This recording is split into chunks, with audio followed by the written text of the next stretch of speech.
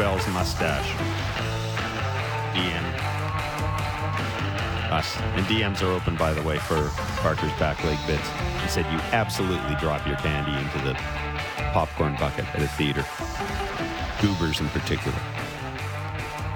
So there you go. Worst thing I've ever heard. I like butter, popcorn, get serious, have a big giant drink. I don't even have to pick the drink. I just lean over my lips so I'm not missing anything. And that's it. You know what I'm saying? Next time you go to a theater. You get like a special surprise. You don't know really when you're going to pick up the candy. You don't know when you got that in your hand. Salt and sweet, a little chocolate in there. Next time you go to a theater, try it. You'll be surprised how much you like it. No. Right. That's your thing, sounds like. We're giving you a chance to win. Clearly, there are other people who feel that way. We're giving you the chance to win Blue Jays tickets all season long here in Blair and Barker, whether you listen on the radio or on our podcast. All you have to do is text the correct answer to our daily baseball trivia question. Text it to 590-590. Yesterday, we asked you in the famous 2004 ALCS Game 4 between the Red Sox and Yankees, the Dave Roberts game, which former Blue Jay drew a walk in the ninth and was replaced by Dave Roberts, who would steal second and score the tying run in the bottom of the ninth? The answer was Kevin Millar. I think you look like Kevin Millar. Watch your mouth. I've always told you, I think you look like Kevin Millar. You're off the Christmas card list. You know that big bucket of stuff I used to get you for Christmas? No more? No. Well, no, I think you do. There's a certain resemblance. Anyhow, today's question is to win tickets to see the Jays and Red Sox at the Rogers Center on June 28th. I just do.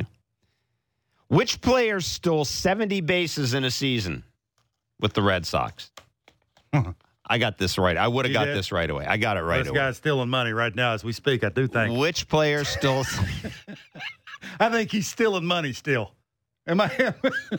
I'm pretty sure of that. That's a good way to put it. Stealing bases, stealing money. Yeah, which player stole 70 bases in a single season on the Red Sox? I just gave it away. Text the answer to 590-590 for your shot to win. See rules at sportsnet.ca/590. I wonder if Dan Schulman knows the answer to that. Oh, he does. Oh, he does. How you doing, Dan?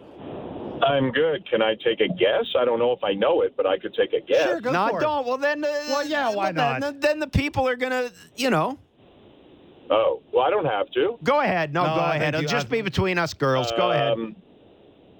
Jacoby Ellsbury? Nailed it. Now, would you have got that without the assistance of the still stealing but stealing money instead of bases? Would you still have gotten it? I didn't hear that. Did Barker say that? I didn't hear that part. Absolutely. Barker said he's still stealing. It's just money, not bases. Oh, okay. Well, that was an excellent hint. I'm just very jealous. good. Dan, I'm just jealous. That's all. That's why I said that. Hey, the Jays are obviously they're playing this afternoon, and you'll have the call of the game, and then the Yankees are coming in. The Yankees are coming into town. How good do you feel about where this team is right now, Dan? Knowing that the Yankees are just around the corner, and then you've got that run of games against the Red Sox and the Rays coming up as well. Yeah, they're certainly better than a couple of weeks ago. I think they're playing better. And again, some of this is who you play, not just how you're playing. And obviously they're in a softer part of their schedule right now. But that having been said, I still think overall they're playing better. Like Jose Barrios is clearly better now than he was 3-4 weeks ago. The offense, again, the weaker pitching staffs notwithstanding, clearly more guys are swinging the bat well and feeling good about themselves than they were 3-4 weeks ago. So I think they're in a pretty good place. I think they're in a pretty good place on the field. I think they're in a pretty good place in the standings. That having been said, I think they're going to need to get better later on this season, and whether that's an arm or two, internally or externally in the bullpen, what do Kikuchi's next few start spring? Like, they still have some outlying questions, but all in all, I think there's more going well than not well for this team right now. How much confidence do you think Charlie has in Yusei Kikuchi? I think he kind of answered it after the game, whenever it was 2-3 days ago. It's kind of the same thing as before, or same old thing. I can't remember exactly the words. He said too many non-competitive pitches or something to that. He kind of laid it out there. I don't think, it's funny. Charlie, as you guys know, he's a player's manager. He's a supportive guy. He's much more of a pat on the back than kick in the butt kind of guy. But there are certain guys where I think there comes a point where not that he's had enough, but he's not going to, take the hit for them anymore. And I think Kikuchi's kind of gotten there. It's a different story, but it's like when somebody asked Charlie about Nate Pearson, which happens at least 4 days a week in his media scrums. And Charlie always finishes his answers with, but he's got to earn it.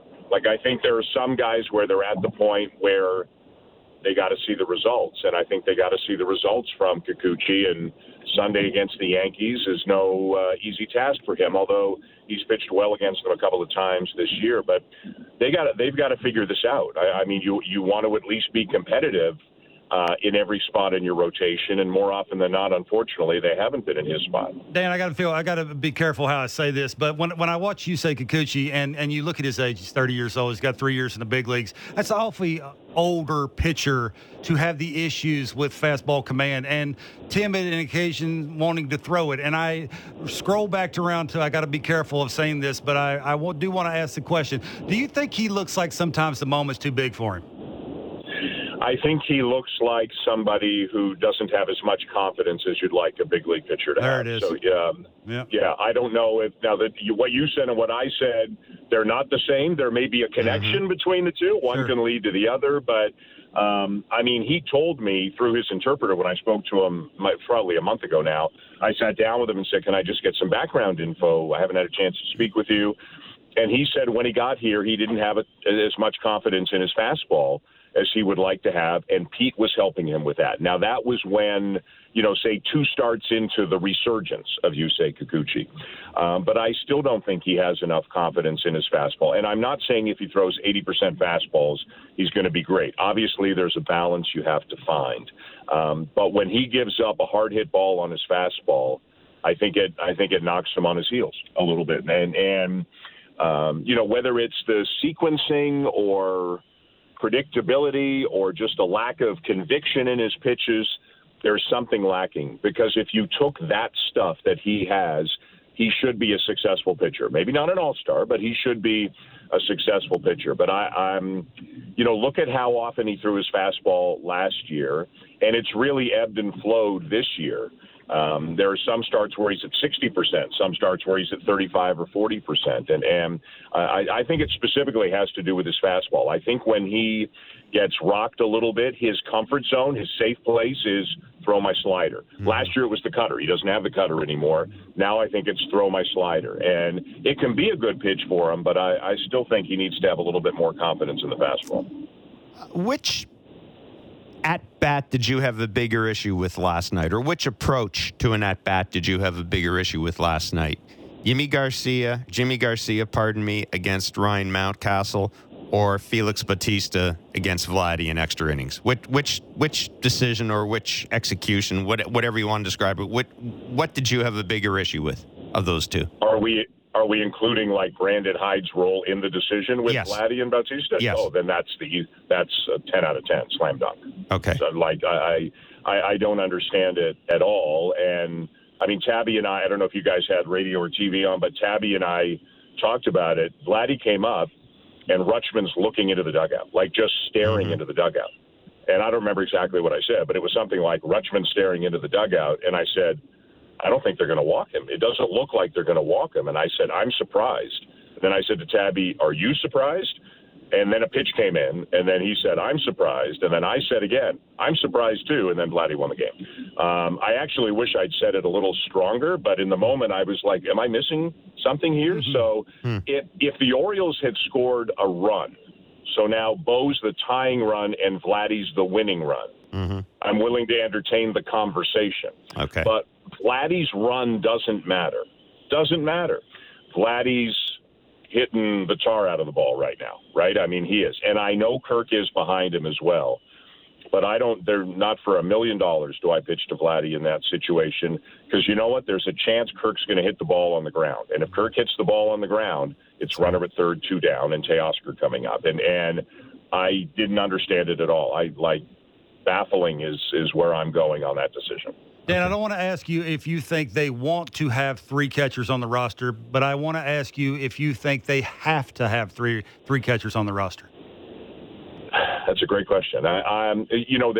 There's short term and then longer term. There's before Danny Jansen's healthy and after Danny Jansen's healthy. So Monday is the day, unless they change the rule, as I'm sure you guys have discussed, when they've got to go up to 13 position players, right? They've got to add a position player. If it's not, let's say it's Zach Collins, short term, till Jansen's healthy. If it's not Zach Collins, who else are you guys, who are we bringing up from Buffalo? Yeah. What other position player is there that can give them something they don't already have? Like, they've got a left-hand hitting outfielder, Nathan Lucas, who's never played in the majors, but he has hit consistently for multiple years at AAA, and he hasn't gotten called up yet. He's not on the 40-man roster. You know, I think he could do some things, but you can't have Lucas and Zimmer and Tapia all on the roster at the same time. Doesn't make any sense. On the infield front, we've seen a little bit of Vinny Capra. We know a little bit more about Jordan Groshans, but I don't know. I guess my point is I don't know who else is like banging down the door to get up and give this team something that they don't already have. I think Zach Collins makes sense because then I think Charlie can be a little bit more aggressive in pinch hitting and pinch running. And maybe pinch running is the more important thing. Like if Kirk is DHing and Moreno is catching, and Kirk gets on in the 8th inning and you're down a run, you take him out and you run for him. You can't do that as easily with just two. So I think it makes sense to bring Zach Collins up. When Danny Jansen's healthy, I think it still probably makes sense, but it's tricky. We were having this game like, okay, how does it work? So I came up with, like, just spitballing like we all do because we've got time to fill. And I came up with Jansen catches 2 out of 5, Moreno catches 2 out of 5, Kirk catches 1 out of 5, and then Kirk DHs like 3 of the other 4. It's not perfect. Like if Moreno's that good, you want him to catch more. Danny Jansen's really good. You want him to catch more. But I think because this is a go-for-it winning kind of year, even if it's not perfect, I think they might go for it. Again, because I don't know who else is banging down the door to come from Buffalo and give them something else they don't have. Yeah, no, it is. And I've heard you guys have that discussion. It's an interesting thought. To me, it's almost a no-brainer that you carry that third catcher because I want to maximize my opportunity to win games. And based on what we've seen this year, the number of times where we've looked at things and said, and I'll give Charlie credit. He's done things at times I may not have because I don't have a third catcher there. But the number of times you look and you kind of say to yourself, boy, if they had a third catcher, I'd feel a lot better about what is going on here. To me, it just outweighs whatever benefit, Nathan Lucas or I mean, I don't know where Jordan Groshans would play. It outweighs whatever benefit they give me. And you're right. You can do that temporarily with Zach Collins. And then if you have to reset, you have to reset at some point. I also like the fact... Zach Collins isn't going to catch 2 out of 5 like Danny Jansen would, right? So Zach Collins is there more... he might catch occasionally. He might DH occasionally if there's a guy, an opposing pitcher who's got big splits and you want to sit a righty or something like that. But most of the value probably would be the freedom it gives Charlie with the other 2 guys. And I think there is value there. There have been a few times, like you say, where if something goes wrong, they got a problem. But I actually like that they're being aggressive in this. I've always thought what if my catcher gets hurt or what if I lose my DH? I've always thought that's a little bit overstated because how often does that happen? If it happens once a season, it happens once a season. So I like the way that they're playing it right now, but I think it would give them a little bit more maneuverability if they had a third. Dan, do you think Matt Chapman has turned the corner offensively? It's funny. I had a long talk with Matt yesterday outside the dugout about the ball he thought that almost went out 2 nights ago, right? He hit a home run, and then he hit what I thought was a monster shot to center field. Didn't go out. And to me, just with the eye test, he leads the team and might lead the world in 395-foot outs this year. It feels like that. So I said to him as he came off the field after BP, I said, do you know where your hard hit and your exit velocity numbers are, like your underlying StatCast type of stuff? He said a few weeks ago somebody told me they were pretty good. And I said they're actually more than pretty good. They're top 15 in baseball. He is top 15 in baseball in hard hit percentage and average exit velocity. Now, that swing and miss is still swing and miss, right? I'm just talking about when he makes contact. And he kind of smiled and he said, that makes me feel good. Like, And he didn't say trust the process, but that's what he was talking about. Like, I don't need to change anything. Mm-hmm. If I keep doing what I'm doing, things are going to turn around and my luck is going to balance out a little bit. And I asked him about the 2 years, Kevin, in Oakland, his 18 and 19, his best years. And he said, it's funny, the overall numbers are good, but I had my ups and downs those years too. He said, but I think I'm further along as a player and in life. Like, he's just a little older and wiser.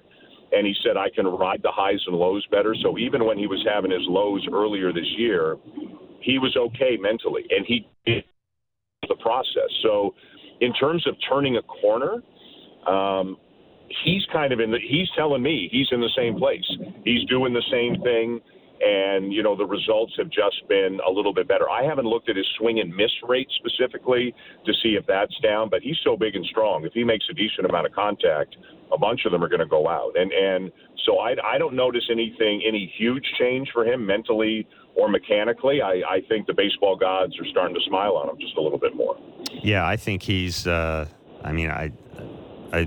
always said with Matt Chapman, give me that defense, hit some doubles, and hit 20 to 30 home runs, and I'm happy. Dan, I could just remember when I got traded from the Brewers to San Diego. When I went to San Diego, even though it was the minor leagues, I tried to press. I wanted to show everybody that I was good. Yes. Like, I wanted to show my teammates, even though it was AAA, that I was good. I was a good player. I see a little of that. He's a trier, and triers not always succeeds at the big league level. Yes, he did. So we did talk about that, and he brought it up. I didn't ask him that. He did say, you know, when I got traded over here, I wanted to show them so badly that they made a good move by getting me, which is exactly what you're talking about.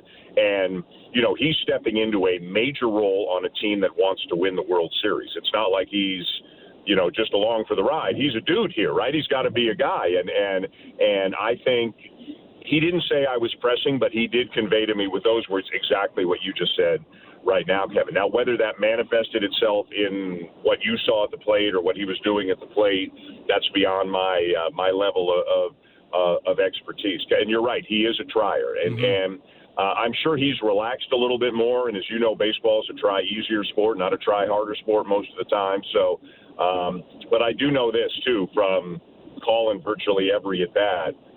Man, he hit a lot of 390-foot fly balls like he did. And, you know, sometimes it's if you pull it 3 more degrees, it's going out instead of being caught on the warning track. And you can't control that, right? Realistically, how much can you control that? So I think he's in a really good place right now. And the best news is the wrist is okay. Like, you know, wrist, obviously, a wrist is so important for hitting, and he missed 3 games, and he's come back looking great. Dan, if you could sit down Ross and the brain trust this team and ask them point blank, is the AL East title done? What do you think they'd say? Like, are the Yankees is this now a matter of trying to have the best playoff position you possibly can, winning as many games as you can, and just forgetting about the Yankees? What do you think they'd say? I think they would say no now, but, you know, they're playing them 3 more times this weekend, and what are they out now? 9.5, something like that, I think. So, you know, let's say they go into tomorrow the same. They could come out at 6 or they could come out at 12. Right. Even if they came out at 12, I don't think they would ever say that publicly. I think you'd have to give them some really potent truth serum if you wanted to get that answer out of them. But it is an interesting thing, and it's something I've been thinking about with respect to Kikuchi, oddly enough. Let's say they can't catch the Yankees, but let's say they're a virtual lock for a playoff spot. Kikuchi's not a guy probably who's on a playoff roster, given the way things are now. Right. And before everybody starts yelling and screaming, I know it's June. We're just talking. We're just having fun. Yeah, we're just spitballing. But you're spitballing. You know what I'm saying. So do you go out and get a 5th starter if you already think your team is really good and is going to make the playoffs, when that guy probably doesn't help you in the playoffs? And we've seen teams in the past, some of them say that we need a guy to get us to the playoffs, and then some of them say we need a guy to help us win in the playoffs. And if this team feels they're one of the 6 best in the league, and I think they do, and I think they are, you know, they might not need that guy to get them to the playoffs. They might need more of a specialist to help them win in the playoffs. And that could be a relief pitcher or a position player. That could be something different than a quote-unquote fifth starters. So that's why, as much as we'd all like to see them go out and make a deal yesterday, it's still pretty early to me. I don't think we're going to see anything in the next few weeks unless they find a deal they like for a relief pitcher, which I'm all in favor of. I think they could, we've all talked about more swing and miss stuff, and that I think that could help them. Here's the other crazy thing. If you finish with the best wild card record, you're the Blue Jays, you might host the Rays, and then if you win, you're going to go play the Yankees as it currently stands. Right. If you finish with the worst wild card record, you're going to go to Minnesota as it currently stands and then go play the Astros. And this is why I don't like the playoff format. This happens in the NHL. It happens in the NBA. If you have two great teams in the same division, like the Dodgers and Giants last year, they shouldn't meet in the second round. I don't care if one of them didn't win their division. If you want to say the three division winners get into the playoffs, great. But once it's in the playoffs, I don't want a 103-win team playing a 102-win team in a division series like the Dodgers and Giants, whatever the win totals were last year. So I think the three division winners and three wildcard winners get in, great. But then I think the division winner should lose its advantage. I think an 87-win Central Division winner should not get more consideration than a 97-win East Division wildcard team. It doesn't make any sense. Yeah, no, I'm with you. I'm a big fan of reseeding, and you just go by record. Yeah. Absolutely. Yeah. To me, that's a no-brainer.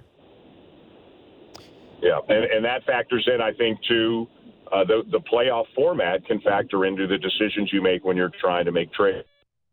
Yes. Back to the Yankees, it's going to be obviously a very exciting, fun weekend, and I think we'll know a lot more about where the Blue Jays stand relative to the Yankees 4 or 5 days from now. Dan, really good of you to do this. Pardon me. Have a good call tonight. Great stuff. Thank Dan. you. Okay, thanks, guys. Have a good one. You too. It's Dan Shulman, our Blue Jays voice on Sportsnet.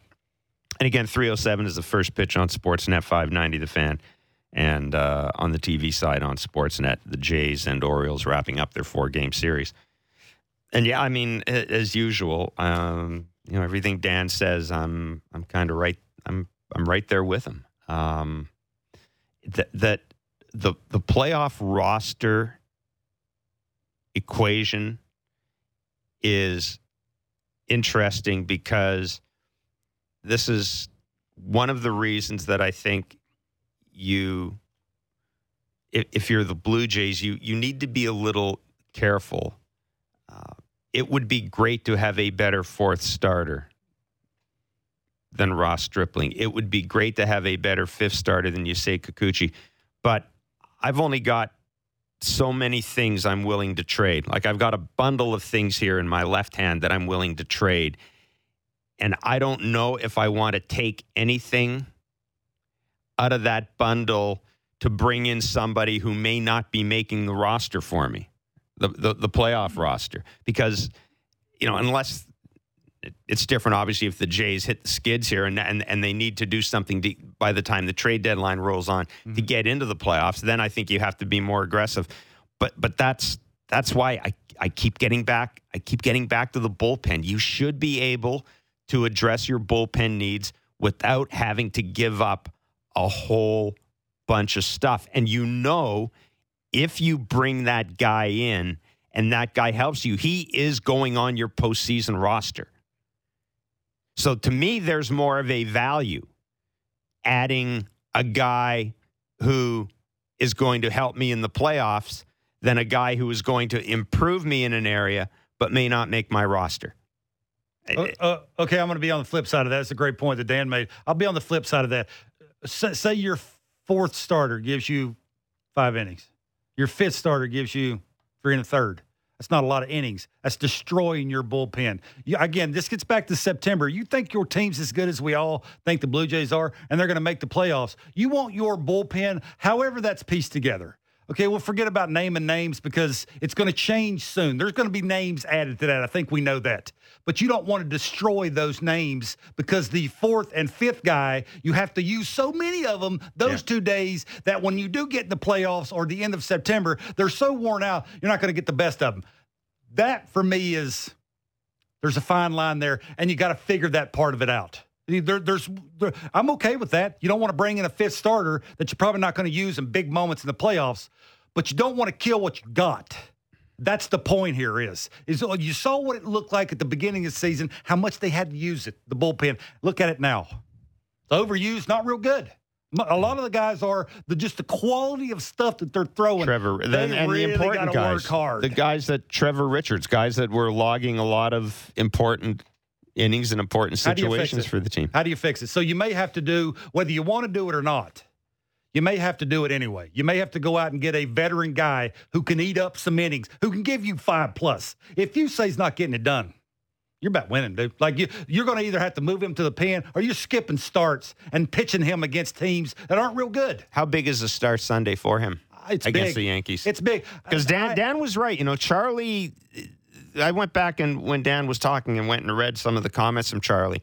It was, for Charlie, that was pretty, you know, that's kind of akin to a hockey coach coming out and saying, we needed a save made in a big game. That's exactly what it is. It's not good enough. 30-year-old pitcher who's man, I'm not going to say afraid because that is a bad word, and I would never say that. Timid. To a big leaguer. Timid. But he just really don't want to throw it. Like he really don't want to throw. He threw a 3-2 slider in the first inning to a dude hitting $180. Really? Like, you throw 97. You've done all this work between starts to throw as hard as you could possibly throw in the first inning.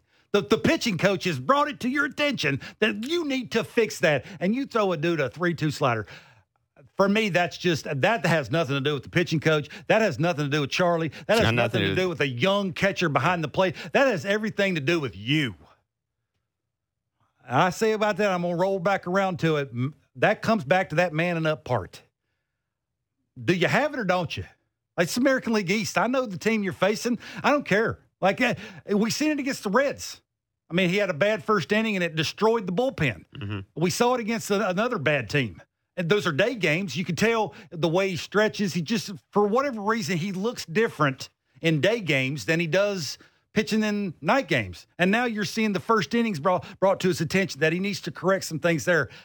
A pitching coach can't go out there and force you to throw a fastball. I mean, it's not one thing of throwing it. It's one thing of locating it, have trust in it, that you can get somebody out with it. Yeah, the game against don't have it. The game against the Reds was that 37-pitch first inning. It's awful. I miss the Reds. Yeah. No, it's that part of it. His age, as long as he's been around, the All-Star year that he had, well, at least the first half that he had last year, and now you're seeing the way he's looking. He's made adjustments. They were big ones, but he's far enough removed from those. That's not a big deal now. Now it's about the good old number one. Stop messing around, Ricky. Give him the number one. You remember that movie? Yeah. Where's he? There's going to have to be one of those moments where he just says, okay, the slider ain't working at this level. Like, it's just when you throw it, they just ain't swinging at it because a lot of the times it's non-competitive. Can I locate outer third? Can I locate inner third? Can I elevate my misses be competitive, not non-competitive until he gets there? I think that's what Charlie's saying.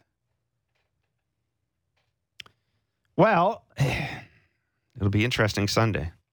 Alek Manoah, Saturday. A bunch of big-time righties facing Yusei Kikuchi. Yeah.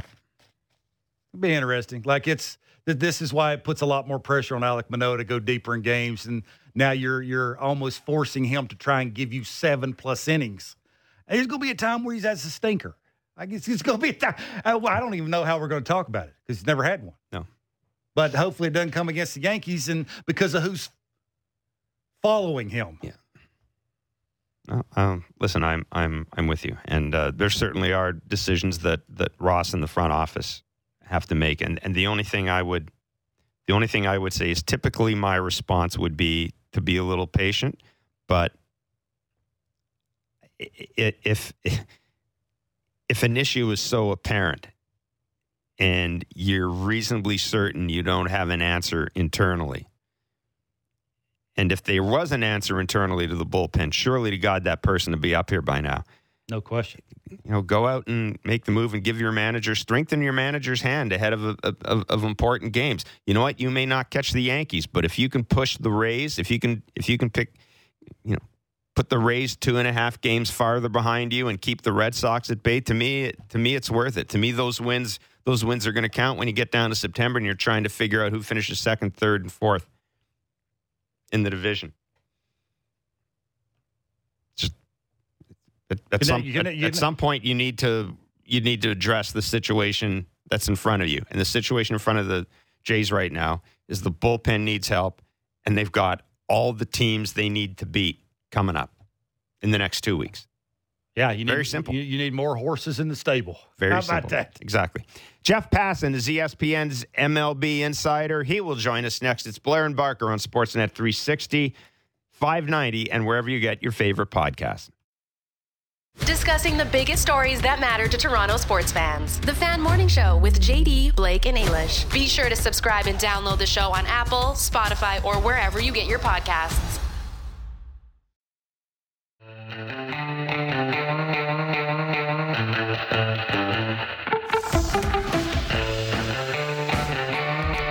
.7 is the first pitch this afternoon. The Jays and Orioles wrapping up their 4-game series. Then the Yankees come to town. I don't know why you're so worried. Blue Jays got a good team. I'm not worried. I'm not worried at all. It's just that if you're a player and you've been working on some things, the Yankees will tell you if it's going to work or not.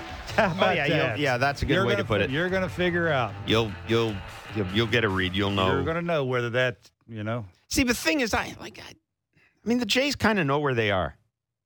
The Jays know where they are. They're a team that wants to go to the playoffs. They're a team that wants to win the World Series. And they're a team that probably looks at the Yankees right now and says, they're better than us, to be honest, at this point. Well, they're not going to say that. But it'd be interesting to see if Charlie, we heard Brandon Hyde talk about it. It's when he's dealing with rookies, does he push them in big spots? Well, will Charlie do that with his bullpen? Like, those are certain times a year where, you may massage certain guys through certain points of games to not push them to that whole different level to try and beat a team in certain parts of the season. Let's bring in Jeff Passan, MLB insider with ESPN. Mr. Passan, thank you so much for joining us today. We trust you're doing well. Look, the Yankees are awfully good. They've got a nice lead atop the AL East, et cetera, et cetera. If the Yankees were, as we get closer to the trade, well, I'm not going to say close to the trade deadline. If the Yankees really do run away with this thing, like I'm talking about to a point where they've got a double-digit lead over, or a 12-game lead over the Jays or whoever's in second place, does that change the equation in general at the trade deadline for teams? Because I think we've all thought that the 4 teams in the AL East were probably going to go to the postseason. We may have changed our thinking when Boston got off the slow start, but things seem to be kind of going to back to normal now. Would that have would a team running away with a division in which other teams have a pretty good idea that they're going to make the playoffs change the equation at the trade deadline for teams, or is it just a matter of we got to get better? I think there's almost a cognitive dissonance going on right now. The Jays are on a 97-win pace, Jeff. Yeah.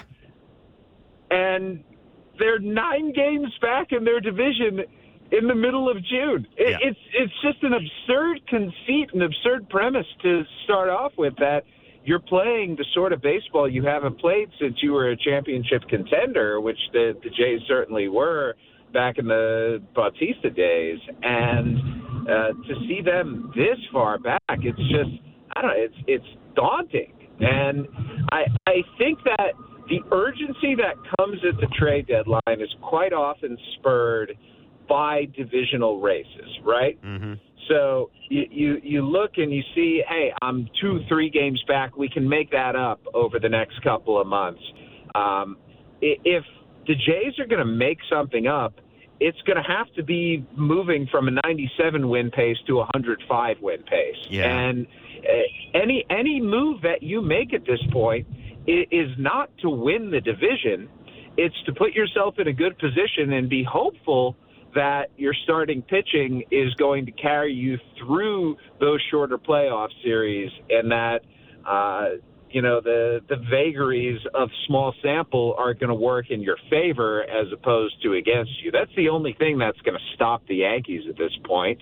It's just a small sample. It's just the fact that they're going to have to play 5-game division series, 7-game LCS, 7-game World Series, and that a team that may not be as good as them is going to leverage the fact that small series are, they're not coin flips, but they're pretty darn close. Jeff, with all these teams in the American League all needing the same thing, which is swing and miss out of the bullpen, do you think some things could happen sooner than later when it comes to trades? It makes sense, Jeff, that a team would try and jump the market, right? Mm-hmm. But in this, we have speaking of small samples, we have a 1-year sample of showing this. A lot of teams' attention right now, just in terms of evaluation, is focused on the draft. Right. And the fact that the draft got moved back to the All-Star break, I think really cannibalizes a lot of the brain power that's being used in front offices. There are certainly some teams that are out there that know they're selling and are doing those internal calculations right now. But I think if you're a team right now and you have relievers, let's look at the Kansas City Royals, let's look at the Chicago Cubs.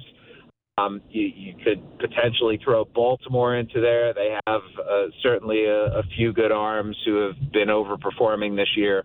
Those teams need to ask themselves a very simple question. Am I going to get more right now if I make a trade, or am I going to get more when we get down to the August 2nd deadline, when it's coming close to 6 o'clock, and when teams are going to be desperate because they're worried that others are going to get better in their. And I think the answer is, unless you are blown away by an offer, what you need to do is compare in your head the offer that you're receiving now to the one that you believe you're going to receive at the trade deadline. And unless it is clearly as good, if not better than that one you think you're going to get when it's nut cutting time, I don't know why, if you're a team that has a relief pitcher, you would go and sell him off right now, unless it's something as simple as we're worried about the injury risk and we want to mitigate that. It's interesting hearing you talk about the draft being moved back to the All-Star break, because I know there are people out there that are going to be saying, okay, why can't an organization walk and chew gum at the same time? Yeah, the draft is important, but front offices are so big.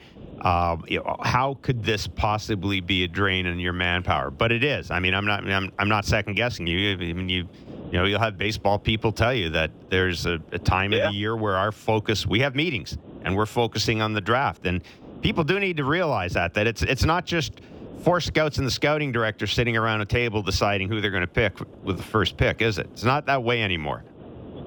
No, I mean, I know a number of major league evaluators who have been put on draft stuff because the draft is it's exceptionally important. All you have to do to know how important the draft is to look at the Toronto Blue Jays roster right now in the way that it's constructed. Let's look at the guys who have come up and been developed through the organization. Alek Manoah, draft guy. Bo Bichette, draft guy. I mean, we can go on and on about the number of impactful players who have been found through the draft. And if you don't hit on those high picks, you're not getting the value that you need to be a successful and great organization. So as much as we want to focus on this year, which is understandable, it's human nature, like what's right in front of me is what's of the greatest import right now. But when you do that, when you put too many of your resources to that coin flip to which I was referring earlier, that may have consequences 4 or 5 years down the road that you just don't see right now. And accordingly, the best teams out there are going to put their resources and marshal them in the right way. And the right way is to give the draft as much time, energy, and effort and manpower and brain power as you possibly can, because that's the easiest pathway to organizational success. Jeff, do you think there's a surprise team, like the Braves last year was a surprise team where they went out and made some trades around 500 or under 500? Do you think there's one of those teams this year that'll come out of nowhere and make some big trades? Boy, I mean, there are a couple of options that I think sort of align with the Braves. The Philadelphia Phillies have been very, very up and down, right? They have been consistently inconsistent. But there's enough high-end talent there where if you're Dave Dombrowski, you say to yourself, we have a championship pedigree. We just need to get better in a few areas. I think the Chicago White Sox are very much the same way. They had championship aspirations this year. They've gotten off to a bad start. You guys are going to see them, I think, next week. And there's been some rough patches there, and injuries really have hindered them to this point. So I think those are two teams that have the same MO, where we believe that we can be good enough, and maybe a little addition here or there is going to make all the difference. Because otherwise, there are no. I mean, the Rangers, is this their year? No, probably not. The Angels, is this their year? It doesn't look like it at this point. I mean, what have they lost? 17 of 18 now. Yeah. I mean, it's been rough sledding there. And then you look at a team like Boston and the way that they've played themselves back over 500. Boston is the most interesting to me because they're not selling, right? As long as they're in playoff contention, they're not going to sell. But if you're a fourth-place team in your own division, if you're the last wild card slot in the American League and you potentially are looking at running into a juggernaut in the division series, are you really going to go out and spend that prospect capital you've worked so hard to accumulate? No, probably not. Last question from me, Jeff. Hyunjin Ryu's season is done. We're waiting to get the details on what type of surgery will be required. I mean, there's quite frankly a chance he's pitched his last game for the Blue Jays. Yeah. I was asked about this in our morning show today about just sort of looking back at that contract and sunk cost and things like this. And would that contract prohibit the Jays from doing anything long term? And I don't think it would. But my point was, I think people need to realize the impact in the industry, or the message in the industry the Jays sent out when they signed Ryu. The fact that they were signing a Boris Klein, that sent out a message that I think in the long run makes the contract still worthwhile. I don't know how you feel about it, but that's the way I look at it. I'm 100% on board with you here. I think there's been this long-held idea that going to Toronto is a problematic thing, not just because they haven't spent the money that they could have in the past, but because the travel is a pain and because it's acclimating to a different country and a different culture. And listen, this is not like going to the DR or Japan or Korea or anything like that. I mean, I'm sorry to say this to Canadians who look at us here in America and scoff and laugh, but we're a lot alike. Like the cultures in the countries are very similar. You guys are just much nicer and cleaner and have your politics in order better, sort of. For now. But I think what Ryu did was open the eyes of other free agents out there who were saying to themselves, oh, the Blue Jays actually are a player. The Blue Jays actually are going to go out and spend money. The Blue Jays actually do want to compete for a championship. And so while it's impossible to put a dollar value on that, I think what Ryu was an indication to everybody else that, hey, this thing is real and Toronto is going to be a player for years to come. And I know we're at the end here, so I just want to get this in. Watching Gabby Moreno catch is one of my favorite things in baseball now. He is so quick. Like there was a clip, Ben Nicholson-Smith was put it out there on Twitter, and I had to watch it again and again just to see if this pop time that I was getting on my stopwatch was right. I mean, he is already a week into his big league career for my money, the single best catch-and-throw catcher in the big leagues. He is that good. Wow. Yeah, it's. I mean, and one of the things we've said with the whole discussion around Moreno is, I'll take what he's going to give me offensively, whatever it is, out of the 8th spot. I view him as, I want him to play good defense. I want him to frame pitches. I just don't want him to gum up the works. I want him to help make this team a better defensive team. And that, whatever he gives me in terms of offense, I'll take it. But I am with you. You know, I look at this team's defense now compared to where I thought this infield would be a couple of years ago. It's remarkable what Matt Chapman has done for Bo Bichette, and with the emergence of Espinal and Vladdy at first base, and now the kid behind the plate. It's one of the best infield defenses in baseball, and it can get better.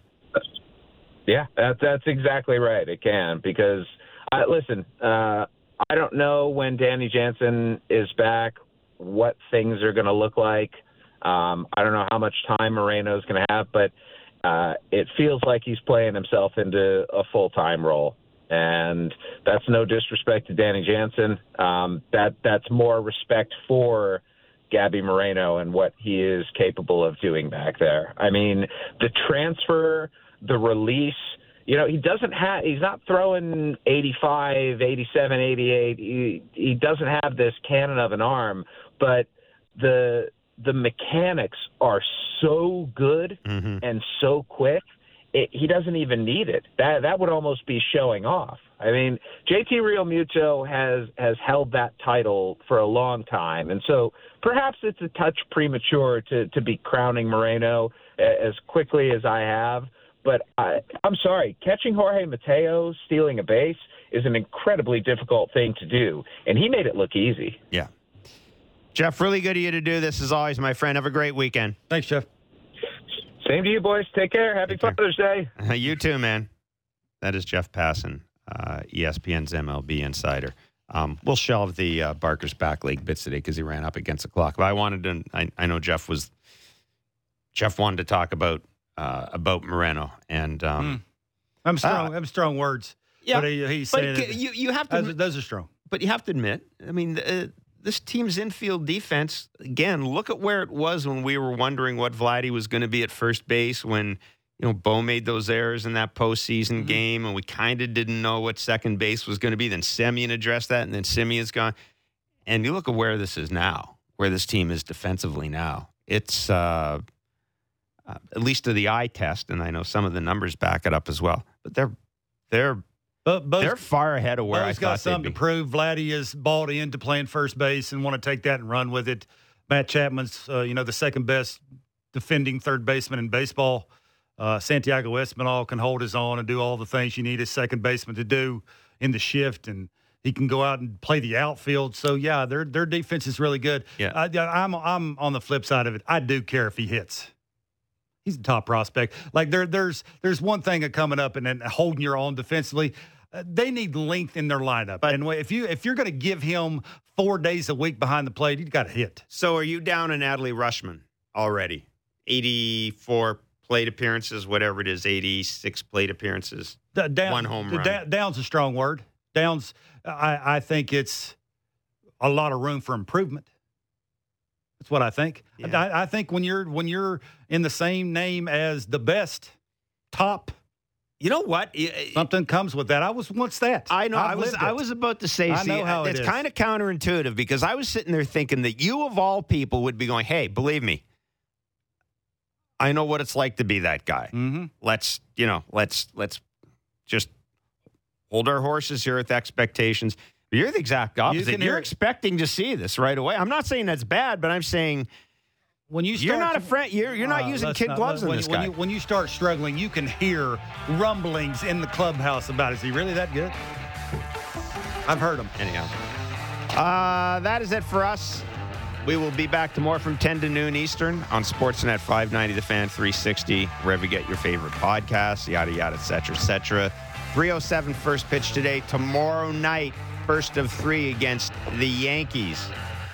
Let's see what the standings look like when the Yankees come into town. They've got another game against Tampa Bay. It's going to be a big weekend of baseball. Hopefully the weather holds up. The roof is open. Everything's good. and we get to see some good baseball. But we'll be back tomorrow. Have yourself a great day.